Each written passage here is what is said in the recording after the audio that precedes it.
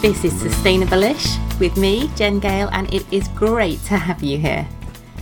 Listen in each week and I hope I can brighten up your day and leave you feeling inspired and excited about the magnificent human being that you are and the power that you have to create a better world.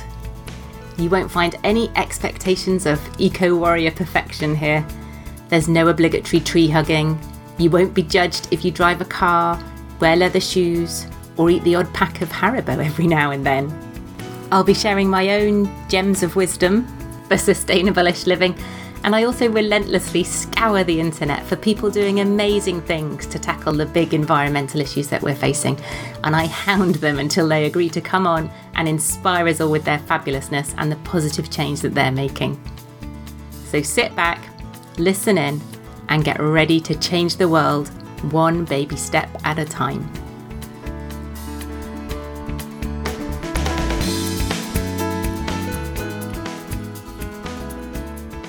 Hello, hello, hello. Welcome. It is fabulous to have you here as always. Thank you so much for joining me and for lending me your ears for episode 117 of the Sustainable-ish podcast. Today we are talking education and specifically eco-education. For me, it feels like schools are a really big part of the jigsaw when it comes to changing hearts and minds and to educating and empowering us all around the changes that we can make, both individually and collectively. More and more schools are running eco clubs and hosting green days or green weeks, but sustainability is a huge topic and there is a very strong argument for making it the mainstay of the curriculum around which all the other topics hang. But how do we do this? When schools and teachers are already on their knees after 18 months and counting of COVID, alongside the ever-changing goalposts of the Department of Education, and ensuring that our children have that most vital of life skills, the ability to recognise a fronted adverbial. Nope, not a clue here either, and I've written 2 books. So today's guest is here to help. Paul Turner is a geography teacher and education lead at the Ministry of Eco-Education, a collaboration of teachers working together to put sustainability at the heart of education. Listen in to hear all about the project, their amazing ambition to have half of all UK primary schools on board by 2025, and importantly, how you can persuade the schools that you have connections with to get involved. Enjoy. Hi, Paul. Welcome so much to the podcast. Hello, nice to meet you. Yeah, really great to meet you. I've actually, I met you when I did one of your Aim High courses because you're a busy man, aren't you? You're doing a lot of stuff. Introduce yourself. Tell us what you're up to. I guess I should probably say I was a geography teacher for the last 10 years. And actually I was a head of department.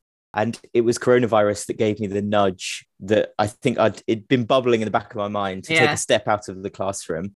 And I'd been involved in more and more projects. I'd developed this climate breakdown scheme of work, and that had sort of blown up and there'd been lots of interest. And I just realized that if I wanted to commit to this, I had to take a step out of the classroom and one school. And so, I'm involved in quite a few different projects. There's the Aim High. We've developed this climate nature course and we've been delivering it in all kinds of different ways. At the moment, it's really exciting and we're live streaming it from the Eden Project, from right inside the Rainforest Dome and Mediterranean Dome.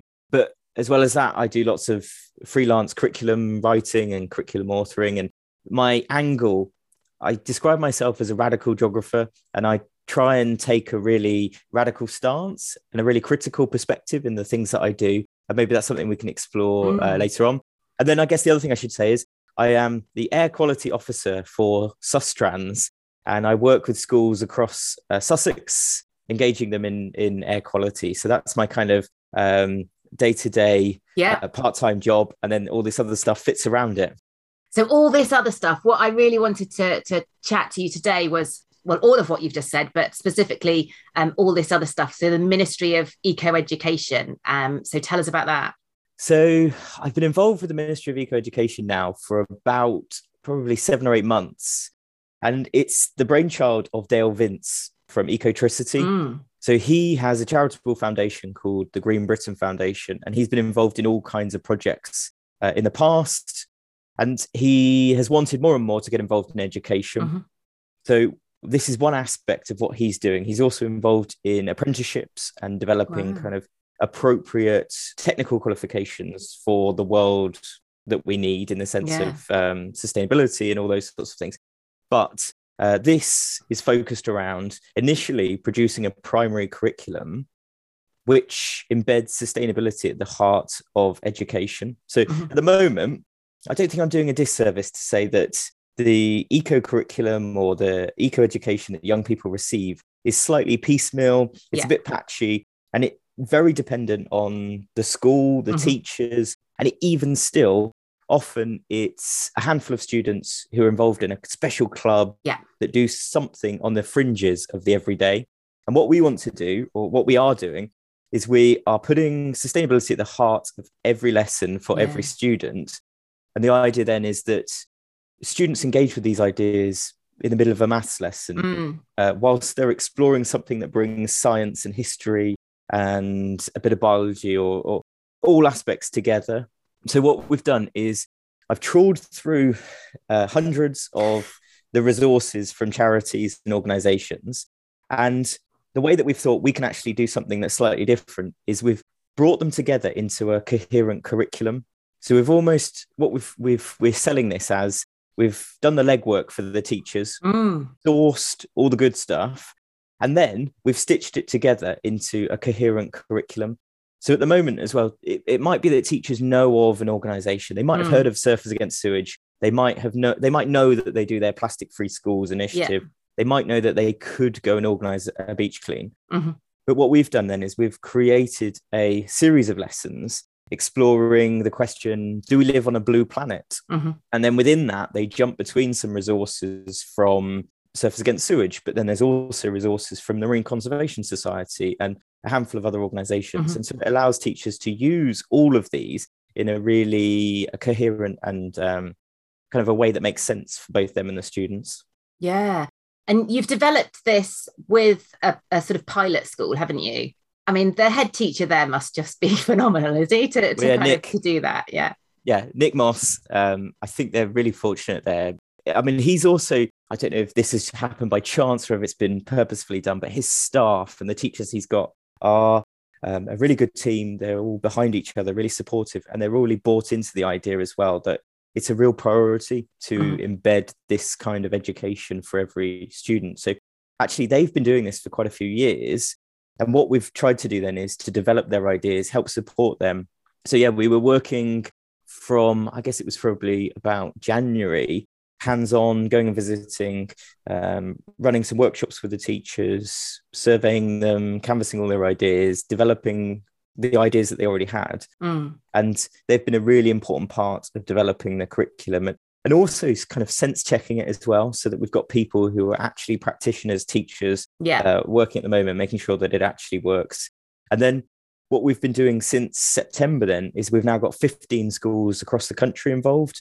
And part of that phase was all about saying, okay, we've developed it within one context. Let's make sure it's transferable for everyone. So this group of 15 schools geographically are really spread out and diverse. So as far up as Durham, far south as Plymouth. We've also got South Wales, Bradford, Liverpool, as well as down in the southeast. And we actually visited lots of those during the Great Big Green Week. So the Climate Coalition Great Big Green Week. And we've got a video coming out in the next week of the tour that we did visiting those schools. Because also what we want to do is help amplify what schools are already doing. So almost sharing best practice. We visited some really passionate educators, some teachers across the country who already are doing wonderful things within their schools. And so part of what we want to do is help build that sense of community and help amplify what they're already doing. And ultimately, the ambition is then for next September to reach 100 schools. And then we have a long-term goal, 2025, to have the Ministry of Eco-Education primary curriculum across half of all primary schools, which is 10,000. Wow. So there's an ambition there. So there's 20,000 primary schools and you want to be in 10,000 of them? Yes. Yeah. That's so exciting. Yeah. And probably quite terrifying. Yes. I mean, what we're realizing more and more is there are, I would say, hurdles, but I'm just not sure if that's the best word to describe them. There's what people perceive to be barriers. So at the moment, there are things that teachers think stop them from doing this. And so we're trying our best to help them understand that actually we've taken the national curriculum, we've reframed it around these sorts of environmental questions. And so they're still achieving the national curriculum. It's not like they're having to give up doing one thing to achieve something else. They can do it all. So I guess I'm just thinking now, like, so my son's year 6 and their Victorians seem to be quite a common, history topic to do. But I guess in that you can start to talk about the Industrial Revolution and, you can quite quickly see how you can link all these things. But I guess there will be an element of teachers and maybe even of parents going, and this is probably a bit of a devil's advocate question. Why should we make this the focus of the curriculum? Okay. When we created the curriculum, one of the things I wanted to do was make sure that there was a really sound academic foundation to it, that there was the reasoning behind it, because I think teachers in general really want to have that foundation. They want to understand the purpose of something before they step into it. Mm-hmm. And so part of that was actually outlining the case for a need for this kind of education, Mm-hmm. partly in the sense of the climate and nature emergency. We're seeing 1.2 degrees Celsius of warming over the last 160 years. We're seeing sort of unprecedented changes in terms of both nature and the climate. And so we need to shift our education in those senses in order to best prepare, but also to ensure that young people understand how they can create the world that they want to live in. So much of this curriculum is also based around ideas of agency and empowering young people so that they understand their place within the world, within the context of what is going on. And there are a whole variety of organizations like Teach the Future who've canvassed young people's opinions, and there's all sorts of statistics which show there's a real desire and a demand from young people, but equally from teachers and from wider society. Part of the problems as well is that confidence with teachers, and that's something we're trying to address as well. So we've signposted lots of the training opportunities for teachers. Mm-hmm. We've also put together a package of some reading and material to watch. So there's a whole variety of material that teachers can use to help support them. Yeah. So what are some of the either perceived barriers or actual barriers that you've come across with teachers when you've been talking to them about this? I think what's interesting is there's a perception from teachers that if this was necessary, it would be coming from the top down. The Department for Education would be prioritizing this, and they would be instructed to do it, and there would be material that would be handed to them. Yeah. And that, I think, then creates this slight uncertainty. But that's the same thing across the whole climate crisis, isn't it? If these things were necessary, surely the government would be telling us that we couldn't do them or that we should do them. Yeah, exactly that. But what that means in schools is that you get some schools that say, look, no, we're not doing this because no one's telling us to. We're going to keep doing what we're doing. And there's almost this blinkered sense that if it were that bad, someone would be solving it. But then you also get pockets of teachers who turn around and go, look, no, I fully understand this situation. We have to do something. And it's been really interesting during this journey to actually meet some of those teachers who actually feel quite isolated. Yeah. They feel like they're sort of doing this on their own. Yeah. And what we're really keen to do, and there are lots of other organizations doing this too, but really trying to bring together teachers to actually help them build their confidence and to realize that they're not on their own, that there are lots of other people around to help support them. And what's the response been of parents, like at your sort of pioneer or your trial school, and then at the schools? I mean, I guess they're very early in their journey because we're recording this October, so they started doing it in September. But I can imagine maybe that some teachers, some senior management teams might be thinking, we're going to get a backlash from the parents about this. Yeah, it's definitely something we're aware of. And to try and counter that, what we've tried to do, partly because it's also how we perceive anything to be successful, you need to bring in the whole community and you need to model almost what you're trying to convey and to teach. So there is consultation. We've broken up the process into 5 steps just to try and make it a bit more manageable. And the first step, there are a couple of surveys and there is information to share with parents and governors and teachers, which help everyone understand what the project is about, to then also gather their opinions and ideas so that they are part of the process, and that the school can tweak the curriculum and tweak what they're doing to use the strengths of their community. And actually, what we found is that that process has helped temper lots of the concerns that I think initially, yes, lots of parents turn around and say, look, I don't want my child to suddenly become an activist and want to go off and indoctrinated into exactly that. And then you start to say, well, actually, look, this is coming from very well-respected scientists. Look at the people who are saying this. We're not taking something from a niche sort of radical group. This is widespread and this is common. And these are the people who are saying it. And I think once you start to do that, people actually understand. I think also it's about, with anything, you've got to tell people what it's all about. Yeah. And once they know, I think that helps as well. We in one school, we had quite a high proportion of families who were farmers. And so there was concern. Yeah. One of the topics explores veganism and what that means. And they were concerned that then there would be some sort of conflict in the sense of their children. But I think ultimately what all of the resources are trying to achieve is to get young people to be questioning and explore the world.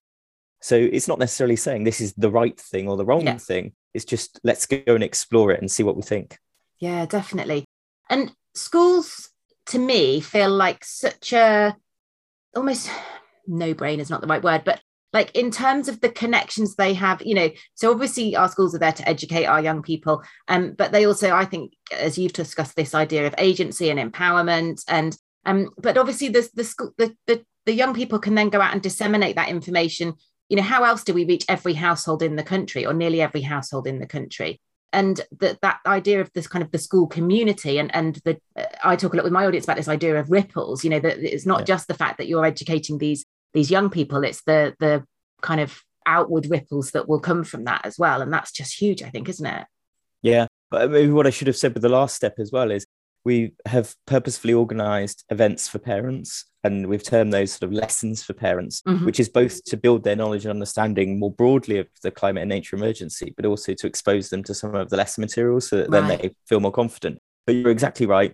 In order to build the types of communities that we need that are resilient, regenerative, and fit within a sustainable future, schools are an integral part of that. And I think lots of people know this, lots of people have experienced this, and it might be, they hark back to a time where actually schools were often seen as this, but there's so much potential. So both within the idea of sharing knowledge, just like you say, what's said in a classroom is then shared at the dinner table, that young people will then discuss this with their parents and with other family members. And actually, in terms of a way of sharing knowledge, there's something really valuable about that process, that I think hearing it from their own children is a way of reaching an audience that actually you just can't do in any other way. There's also a sense as well about this urgency around how quickly we need to disseminate this sort of information, that society needs to shift, and this is all part of that. But then also that sense of community, and it could be through shared space and the idea of schools giving up space or allowing community groups to come in and use spaces. But the thing I always really like as well is that idea of the intergenerational connections that could be created, and the idea of sharing knowledge within a community. There's so much knowledge and skill that's probably siloed within certain aspects of a community, and if you can bring that in, there's so much more value to that as well. And just to pick back up on that bit you were saying about these the power of something coming from your own children or your own grandchildren, I think I always have a little wry smile when maybe, and we've probably all had this situation where we've been sort of trying really hard with certain things that we're doing. I don't know whether it's reminding the children to turn the lights off, or saying, no, you can't have that magazine because it's got loads of plastic tat on it and things like that. And then they'll, and you sort of just feel like you can't have that. You can't go there with your parents. Like it would be too emotional, like it would be too, just a really difficult conversation. And then the child just rocks up and goes, well, why have you got your lights on? Like you really ought to be, and then the grandparent kind of can't argue with that. And you're just like, oh, awesome. Brilliant. Thank you. I think with schools as well, there's this perceived neutrality, that schools are a safe space, partly because educators, teachers are trained in order to have those sorts of conversations and to enable people to understand something better. But also, I think rather than with a news outlet, there's often this perceived Yes. bias that's not necessarily associated with schools. And therefore, I think you can then start to have conversations quicker and easier than through other avenues. Yeah. So we were talking just before I hit record about some of the, I guess, frustrations maybe I've had as a parent trying to encourage my children's schools to kind of get doing some stuff. And the last school that my kids were at, you know, I probably went and asked the head 2 or 3 times, you know, can we have an eco club? Can we do eco schools? And yes, we're looking into it. Yes, we're looking into it. And then obviously COVID hit, and I just thought, you know what, like we just need, the poor schools have got so much to deal with. Everybody's got so much to deal with at the moment. How can we as parents, and sometimes it feels like you're the lone voice, you know, I felt like it's probably just me who's coming up and asking this, and they're probably going, oh God, like, you know, it's me banging the drum, and they'll kind of try and avoid me in the playground and all that kind of, how can we exert any kind of influence or I guess make things happen? Because I have this enormous sense of frustration that I feel like I could help, you know, a school to get some stuff going really happily, volunteer my time, and could quite easily make some quite meaningful stuff happen. And yet I can't. They're not kind of letting me in. Yeah, I think I was also saying that I've felt similarly about my children's school. I mean, what we have found with the schools we've been working with is actually there is a ripple effect in the sense that as soon as someone hears about it, they then, if they're a parent, are really keen then for that to be happening within their child's school. That seems to be quite an effective way to share the information between schools. Also because I think parents are actually, of all the people within a school, often the ones that are listened to most. Oh, really? And that parents can often have quite a big impact in terms of the way that the direction of a school. What might be best is to try and use something like a parents' association to collect together a number of parents and then have a bit more weight behind something. I mean, what we're really keen to do is we're hosting an online event towards the end of October where we are intending to publicize the project more, but we're definitely keen to help support parents to then contact their schools, to share information, to tell schools what the project is about so that they can then come on board. Because also I think the thing that I should maybe say as well is that when schools get on board with this, there's a whole, there's great flexibility. So we've got some schools who there are a couple of classes within the whole school, one year group that are exploring some of the materials and their teacher is using it. Whereas at the other end of the spectrum, somewhere like our very first school, Minchinhampton, they have run this through every single year group. And this is pretty much their curriculum, along with a couple of other key threads. So it doesn't, and I talk about this a lot, you know, so it doesn't have to be all or nothing. It's not like we're overhauling our whole curriculum and we're going to do it next month. You know, you can kind of tiptoe into it and explore it. And I think that feels much less daunting, doesn't it? And saying to a school, like, you've got to throw everything out, your whole scheme of work, create a whole new load of lesson plans. And, you know, you can just imagine the teachers going, no. Because also what we want to do is allow the teachers to use what they've already created. So we know that there's lots of teachers who have created something, which is the beginnings of something that's really good. And so we're looking for opportunities to then connect it with what already exists within our curriculum and to see how things can be built on. The other thing that we've also found through this project is that parents are, like you say, very willing to offer their support and expertise. And that is also another kind of asset to this project, is that so many of the topics lend themselves to actually bringing in parents who have certain expertise around. We had one case where sustainable fashion was one of them. So one of the topics builds to a fashion show. And there was a parent who came on board who had expertise around that. Another one was in waste management. So they ran a company that actually collected recycling and collected waste. And so they came in and gave a talk to students. And again, that's that community idea that you're using the expertise and knowledge from people. And I think that's so beneficial as well. There's the cynical part of me going, do you know what? I couldn't even get them to run an eco club. How am I going to get them to sign up to, you know, because this is, I've been in and spoken to sort of the head teachers of my kids' new school and sort of said, look, you know, if you can take this seriously, it needs embedding across the whole curriculum. It needs to be part of the ethos of the school. It needs to be, you know, like that stick of rock. And the easiest thing for them to do is to go, do do you know what, come in and run an eco club? Or, you know, and then they're not even letting me do that. Does it need, like your head teacher at Minchin Hampton, does it need to come from, you know, a member of the senior management team? It feels to me like it needs that almost leadership from within as well. Yeah, you're right. With our 15 pioneer schools, the only way that they are working at the moment is because there is one or two key members of staff who fully support this. And it's a slight shame that that's what's needed. Yeah. You need someone to drive it with the energy and enthusiasm and commitment, because you know, we've sort of referenced this before, this idea that there's so many pressures on schools. Yeah. There's so much that schools can do, should be doing. And this is often seen as something that's a little bit as an added extra. Yes. Yeah. Nice to have. Yeah. It gets left at the wayside. And unless you've got that key member of staff, and I mean, we have purposefully searched out these sorts of characters, because obviously we want to help, partly to help build their confidence and share the wonderful work that they're doing, but also because we know that's one of the key to successes early on, is to make sure that we've got people who are willing to help drive it.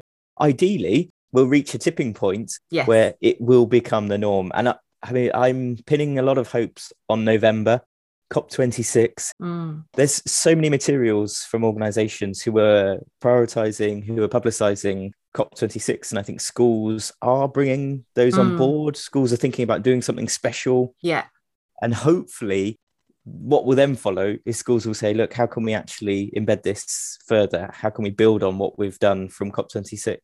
And I guess that's another place where opportunity almost for us to come in as parents to go, that was amazing. Thank you so much for sharing about COP26 with our children.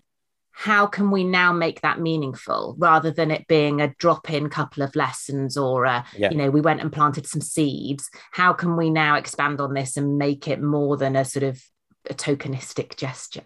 Yeah, you know? definitely. I think a lot of schools are very comfortable at the moment giving over a day or a week at some point in the year. Yes, have a green week or a green day. And it's seen, it's like a tick box. Yeah. It's sort of, we've done that bit, and now we can focus on, you know, what's really needed. Yes, And there has been a bit of a process to bring people around to the idea of, actually, that's not where we want to be. We can start there, but there are stepping stones. And I think also with anything in life, you need to be realistic in the sense that it's much easier to do lots of small steps than it is to do one big step. Yeah. And so if having one day in the year or a week in the year is the first step, we've used that actually we were visiting a school up in Bradford, and they'd organised a green week. And for one of the days, they had a collapsed timetable, and the students, each year group, explored different materials in the curriculum.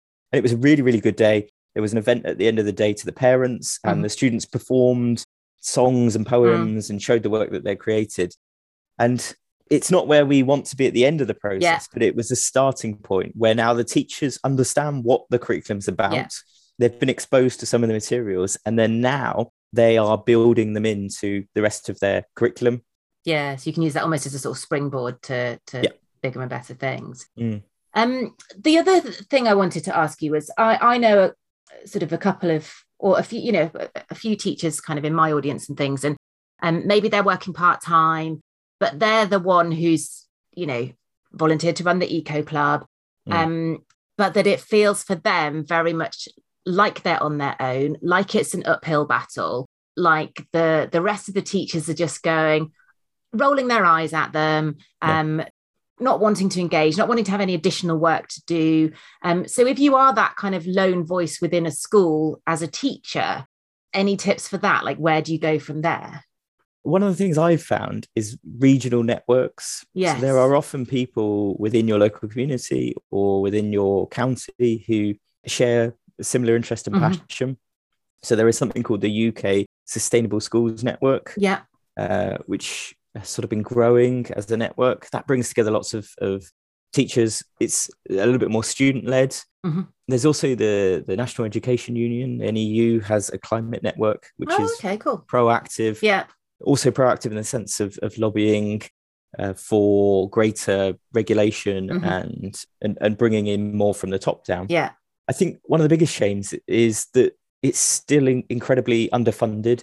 Yeah. I was going to ask you about costs. Yeah. Well, conversations I've had with people involved in environmental education, I think there was maybe 20 years ago, there was a bit of a heyday where there was lots of funding the number of organizations ballooned, and lots of schools had something within their local authority. But over the last decade, that's shrunk. Yes, there's forest schools, and increasingly schools now have a forest school. Yeah. But in terms of broader environmental education, it's very difficult. And I think lots of charities are, I do not necessarily want to say struggling, but it's a hard place to be. And often actually they rely on schools that are willing to pay. And then it relies on schools having the finance to be able to then pay for some sort of package or resource or someone to come in. And that's definitely not where we want to be, in the sense of it then becomes a bit of a lottery as to whether your school has that ability or not. What I have heard is that the Department for Education has recently set up a sustainability department. There are some staff within the DFE who are looking at this. Oh, wow. And it would be interesting to know where they're heading and what their plans are. Yeah. And, on that cost point, I guess, this is another argument, I guess, that I think some of the teachers, I've been hearing from say, even just around something as simple as recycling, like, well, it will cost us more, apparently, however I don't really understand how recycling systems work in schools, but, it will apparently cost us more to implement something as simple as recycling. And and I guess that, if you're then trying to, that feels like a real first rung on the ladder, doesn't it? And if you can't even get that past, like, oh God, like, what am I doing? Yeah. So the way it often works with schools is they have to pay for their waste to be disposed of. And so recycling is an additional cost. And yes, in terms of budgets, it's often hard for them to do that. There are schemes like TerraCycle, which is a really good one. Schools can act as hubs for that, and they can actually gain money by recycling their materials that can't necessarily normally be recycled within standard networks. The other thing, though, recycling is an interesting one in terms of level of ambition and where we put our enthusiasm. One thing that we've increasingly realized as well is often the environmental or sustainable education within schools is, not sure the best way to describe it. It's often quite low in ambition. And the focus of it is about litter picking or behavior change, which isn't actually that significant. Right. And I think where we need to shift schools, and also part of this curriculum is about that, is actually realizing where is the best place to put our effort? Where can we get the best return in terms of where we kind of commit ourselves? And actually, it might be that recycling isn't that. And so you park the idea of recycling and let's focus on something else. And I think that's something that we need to do more or do better of as well, just more broadly in society, is actually getting people to understand what are the behavior changes that are most significant. But I think that's it. The difficulty there is we've been sold this recycling message for so long that, that's the answer. That's what we need to do. If we do that, we can pat ourselves on the head and it's wonderful. But also with things like plastic and litter, it's very visible, isn't it? And like the kids love litter picking. Yeah. I guess if that's what the kids like doing, there are then ways. I always think there's loads of maths you can do around that. There's loads of geography you can do around that. There's loads of citizenship around writing letters and things. So I guess it's the activities, like you say, that you might already be doing. How can we add value to these and make them kind of more impactful? A good way to go with recycling or plastics is to say, okay, let's go and do something like a litter pick or let's explore our plastic consumption. But then let's go a bit deeper and think, actually, what are the main sources of plastic pollution? Is actually fishing one of the largest sources? And actually, then should we start thinking about our diets? And is it actually the way that we fish? Is that actually a bigger source of plastic pollution? And so thinking about plastic straws or plastic packaging, is that actually something that's a bit lower down on the list? And so getting young people to think a bit more critically about that, I think even at the primary level is definitely possible. Something that we've been not surprised of, but I think we've appreciated is actually how receptive young people are at a very young age and actually how much they understand. So one of the things that we did is we recorded young people's responses about what the climate and nature emergency is and what burning fossil fuels does and what climate change is. And actually they were really eloquent and really good at explaining it. There's some really useful models and analogies. One of them is the bathtub, and thinking about how by turning on the tap, we're adding more water to the bathtub, and the water is actually carbon into the atmosphere. Right. Yeah. And you can start to then play with some of those analogies to get young people to really quickly and easily understand what it is that we're doing to the world and how climate change is happening. So that's something else we've tried to do, is embed more of those sorts of fun little ways to actually understand what we are doing to the world. But I guess some of the difficulty here will come in that we're asking teachers to deliver something that they're learning for the first time as well. And that we maybe as a generation don't have those critical thinking skills. And we hadn't thought beyond straws and just suddenly, and maybe there's a defensiveness that comes with that because, now I feel bad that I maybe I should have known that, or, do you know? Yeah, you're 100% right. And that's something early on as well, to say to staff, part of this process, part of engaging with this curriculum is to realize that it's a learning journey for you as well. And you have to be very open about that, especially with young people, and to say, look, I don't have all the answers, but we're going to find them out together. Yes. And that can be a really useful way to actually approach education more broadly as well. And how do you explore like the feelings that come with this and the emotions? Because teachers might be learning this stuff for the first time, going home, freaking out, feeling those feelings of overwhelm, despair, all those sorts of things, and trying to manage that within their young people as well. And obviously the very last thing we want to do with our young people is kind of heighten, either introduce any eco-anxiety or heighten any eco-anxiety that they're already feeling. That's probably quite a difficult one to balance, is it? Yeah, there are a couple of organisations who are doing this very well. So there's a lady called Rachel at Thoughtbox Education, who runs the course empowering teachers to have those conversations and preparing them. So there are people, another one is Clover Hogan, who she's a very good public speaker as well, who's spoken about this idea of moving eco-anxiety to action. And I think that's something that we're trying to do with this curriculum as well, is let's start by saying and identifying there is what you might term a problem, or there is an issue, but let's not ponder on that. Let's not stop there. Let's move beyond that and say, okay, what is it that we can do? What are the solutions that already exist? Because also I think so much of this is actually saying to young people, we're not waiting for some silver bullet. We're not waiting for someone to invent the solution. That's not what's needed. Instead, this is about us reflecting on the way that we structure society in terms of our own behaviors. What is it that we have that we can then prioritize and shift? And that's all part of the curriculum. And actually, from my experience of teaching young people, I have then, at the end of this sort of sequence and series of lessons, young people actually feel far more positive about everything because they do know more. And that knowledge is empowering, and actually being able to then ask the good questions and be inquisitive helps them to feel more agency. And that's so important, isn't it? And I think that's a big part of maybe what we're missing at the moment more widely, is that we've had a lot of like some brilliant sort of Attenborough documentaries, been on prime time and things.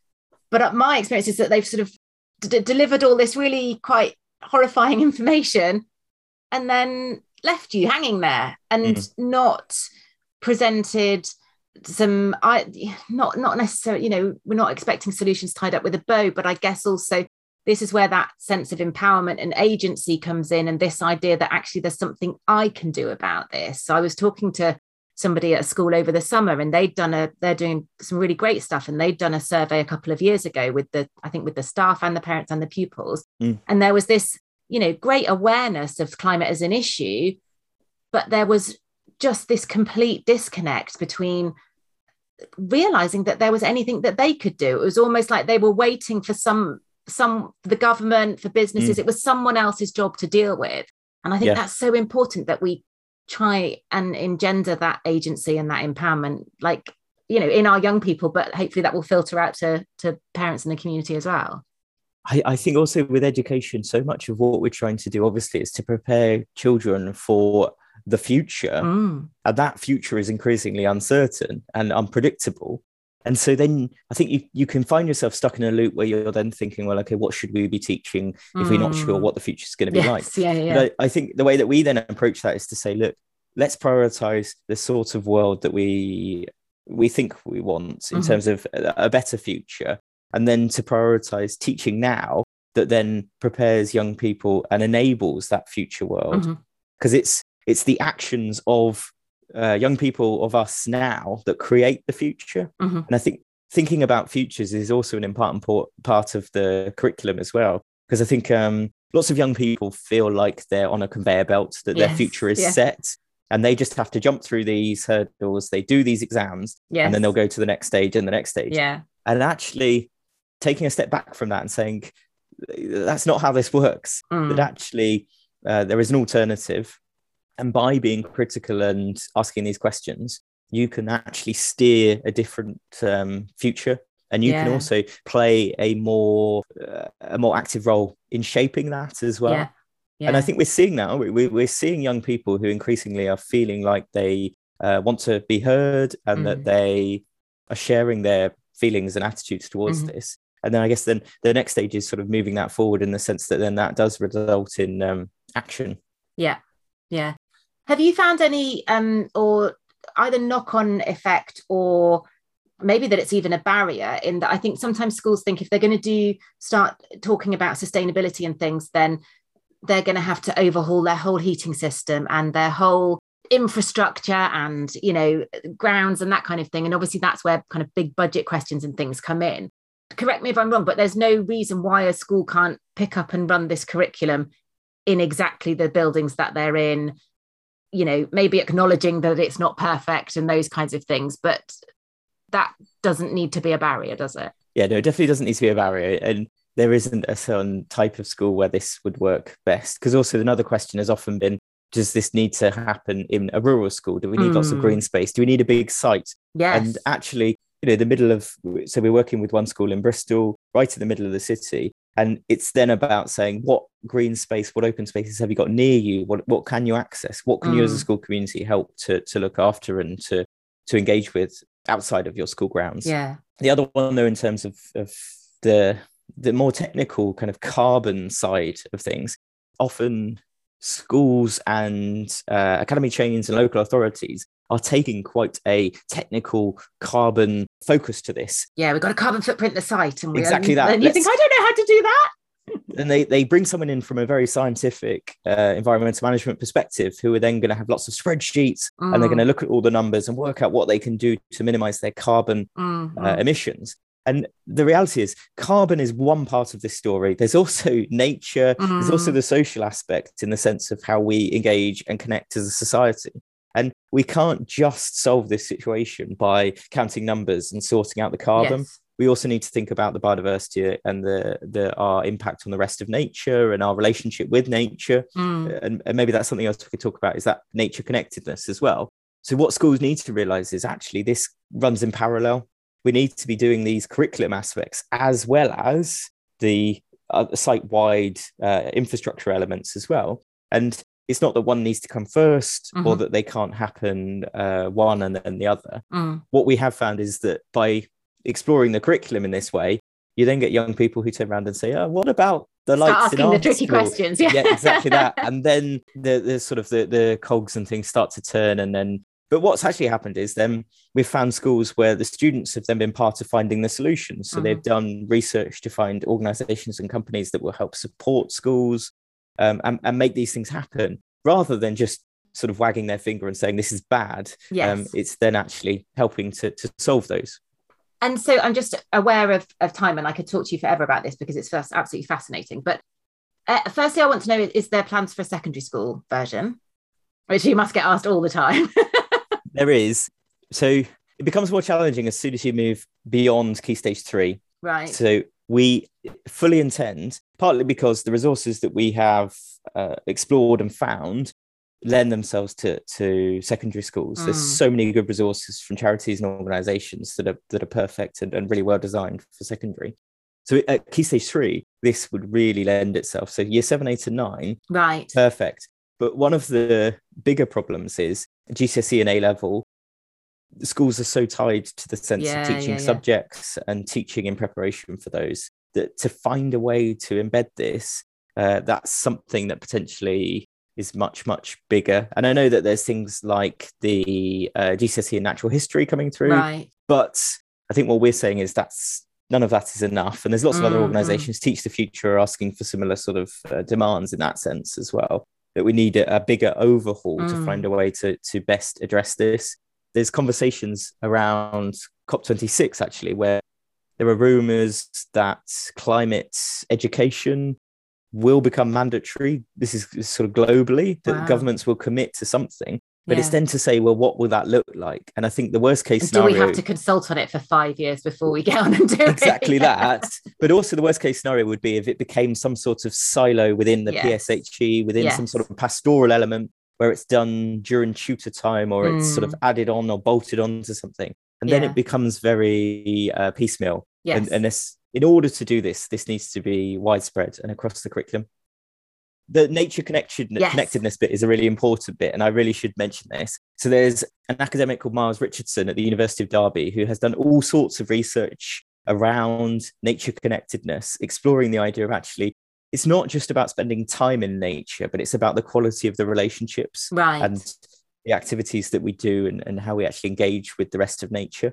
And so much of what we've done within the curriculum is framed around that, is framed around the idea of addressing that balance between humans and the rest of nature, and flipping that relationship, because so much of what we teach is about humans as apart from nature. And so much of our psyche and thinking is around those ideas. And what we need fundamentally is, from a very young age, for children to think differently about that and to think of themselves as a part of the rest of nature. And one of the things that we do with the curriculum is the whole school community, the governors, parents, students, staff, all take this special nature connection test. It's a little index where they answer 5 questions, and it gives them a score about the quality of their relationship with nature. And what we're then doing is tracking that through the curriculum to see how it develops. Because also what we're wanting to do with the curriculum is as well to reinvigorate the sense of outdoor learning and the use of space. So one of the things that we say is it's quite artificial how we live within boxes, and how students spend so much of their time sat down at a desk inside. It's completely not how humans were designed. You know, we need to spend time outside. And so finding opportunities within the normal day to then spend that little extra time outside. And even if it just begins with 5 minutes within a lesson, and that becomes normalized, that you then go outside, but also showing teachers how learning can happen anywhere. And that learning, you could learn maths outside. And there's so many, again, organizations who are championing this and have been for decades. But again, it's trying to make that the mainstream and make that acceptable. Do you find that with primary schools, it's with primary school age children as well, it's quite an easy sell? Do you know, like, because they're not too influenced. Like, I just imagine with a group of teenagers who spend their Saturdays on the high street going shopping, or, you know, and I know that's really stereotypical, but I also know that that's what a lot of, you know, young teenagers will do. And there's that peer pressure to fit in and to be cool and to not care. We're told that our teenagers are really engaged in this, but maybe I think there's quite a subset that aren't. Do you think it's easier with primary schools because they just get it, primary school age kids, don't they? That idea of fairness and, you know, wanting everybody and to protect animals and all that kind of thing. Yeah, exactly that. And we need to really develop and foster that sense of those. They're sort of they're sort of intuitive in the sense that young people just have them, and it's almost like they get pushed out and pushed down. So year sixes are just wonderful in the sense of their enthusiasm and energy around this, and the way that they communicate it. They've got so much energy and they really do understand it and get this. It's interesting with the nature connection research. There's a teenage dip. Oh, is there? Yeah, young people during their teenage years feel less of a connection with the natural world and the rest of nature, but then it gets picked back up. Right. What we need to do is keep fostering it so there isn't a teenage dip naturally, that it continues on later in our life, because we know that so much of this is tied into our mental health, into our well-being as well. You know, that we know one of the things we talk about is tree bathing, actually. And when we were touring the pioneer schools, I did an assembly, and as part of that I showed a lady sat in a forest, and we talked about the concept of just taking in your surroundings and breathing in the clean air and hearing the sounds. And I think it's so valuable to find opportunities within the curriculum to actually embed that and to have a kind of academic inquisitiveness around that, as well as the experiential. But you're exactly right that we need that it is an easy sell in one sense. It's also an easy sell because primary schools are so set up for this kind of cross-curricular learning as well, where you do have specialist teachers who take the lead in certain areas, but teachers are so much more comfortable in teaching part of maths and some English, and the idea that those blur. And I think what's going to be really interesting in the next few years is, can we find, and I know there are examples of this in some schools, but could we find a way that can be mainstreamed that then builds on that and brings it into the secondary? Because I think there's so many questions about what's happening in secondary schools where knowledge becomes very siloed, and also then students end up missing out on certain things because they have chosen certain subjects. And so for something like the climate and nature emergency, you think, well, how can we find a way to educate that all the way through to 18? That if someone's not doing geography or not doing science, that they won't miss out on. It'd be really interesting as well to see how these kids that have had this curriculum at primary school level then kind of react to a mainstream secondary curriculum, and whether hopefully we've given them enough agency that they can start asking questions in their secondary school about, why aren't we learning more about this, and why aren't we doing more about this, and hopefully that will be part of the jigsaw that shifts to change, maybe. Well, what's been interesting already in some of the conversations is teachers saying, look, we really value this at primary, so there are aspects of oracy or aspects of performance or engaging with the natural world that they value and prioritize and develop. And then as soon as they move to secondary school, those sorts of skills or those sorts of knowledge are suddenly downplayed, and there's a priority on something else. And I think sometimes anecdotally, those sorts of students often can feel a little bit disenfranchised and a little sad in that sense, that what they perceive to be really important suddenly isn't. And I think that's a balance to find as well. So I guess some top tips for anybody listening, whether they're a parent or a teacher or they've got nieces, nephews, whatever. Where do we start with getting our schools on board? Obviously, inviting them all to this. October the 25th, yes. There's an online event where we're going to publicise the material. You can find any of the information, though, on the website at ministryofeco.org. Ministryofeco.org, and I'll pop all that in the show notes. There's lots of video content and reports and all sorts of material that you can explore. And what I would say is get together with some other parents, get together with other teachers, and then pass this information on and find some sort of way in. And that might be through a single event. It might be through one sort of idea, but find a way to then begin building. Right. So just start off with, even things, I guess, like, Christmas coming up, can you get your PTA to organise a Christmas jumper swap day? And then from there, some conversations might come around fashion or uniform, or, like you say, trying to use these one-off events that might not seem so daunting and so insurmountable to then as sort of springboard you on to other things. And I think COP26 as well is the one that it's going to be in the media, or it already is, but we're going to hear this non-stop. And so to then make sure that those conversations are having in schools and move those conversations on to then say, well, what is it we can do? How do we respond? Because also I think so much to achieving this is actually working with your local community and then the school being part of that. And affecting change with the people around you at that sort of medium scale is the way that we change the world.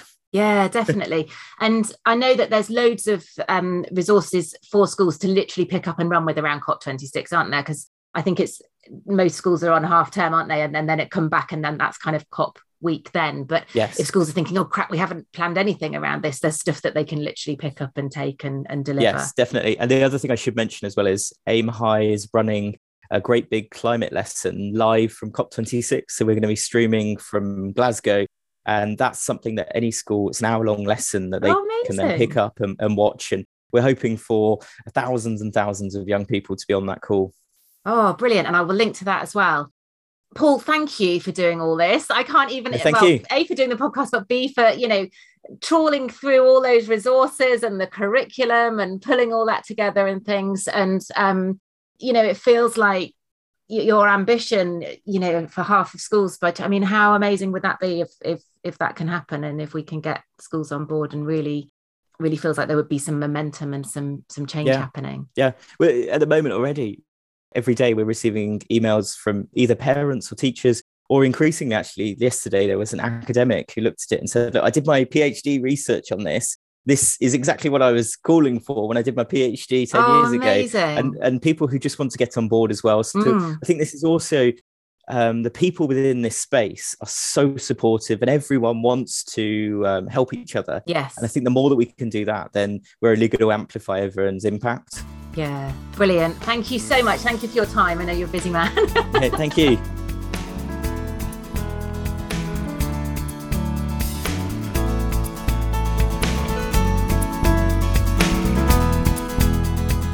You've been listening to Sustainable-ish, you wonderful sack of loveliness, with me, Jen Gale. Hopefully we've fired some neurons and we've got the old grey matter thinking about what changes you can make in your life this week to live that little bit more sustainably. Do let me know what that is. I love to hear about the changes that people are making, big or small. Every single one counts. If you've enjoyed the show, and I hope you have, do hop over to iTunes to leave a comment or a review, and then the bots at iTunes will cotton on to just how awesome it is, and it will show up in more people's feeds. Or at least I think that's how it works. Thanks so much for listening. I will catch you next time.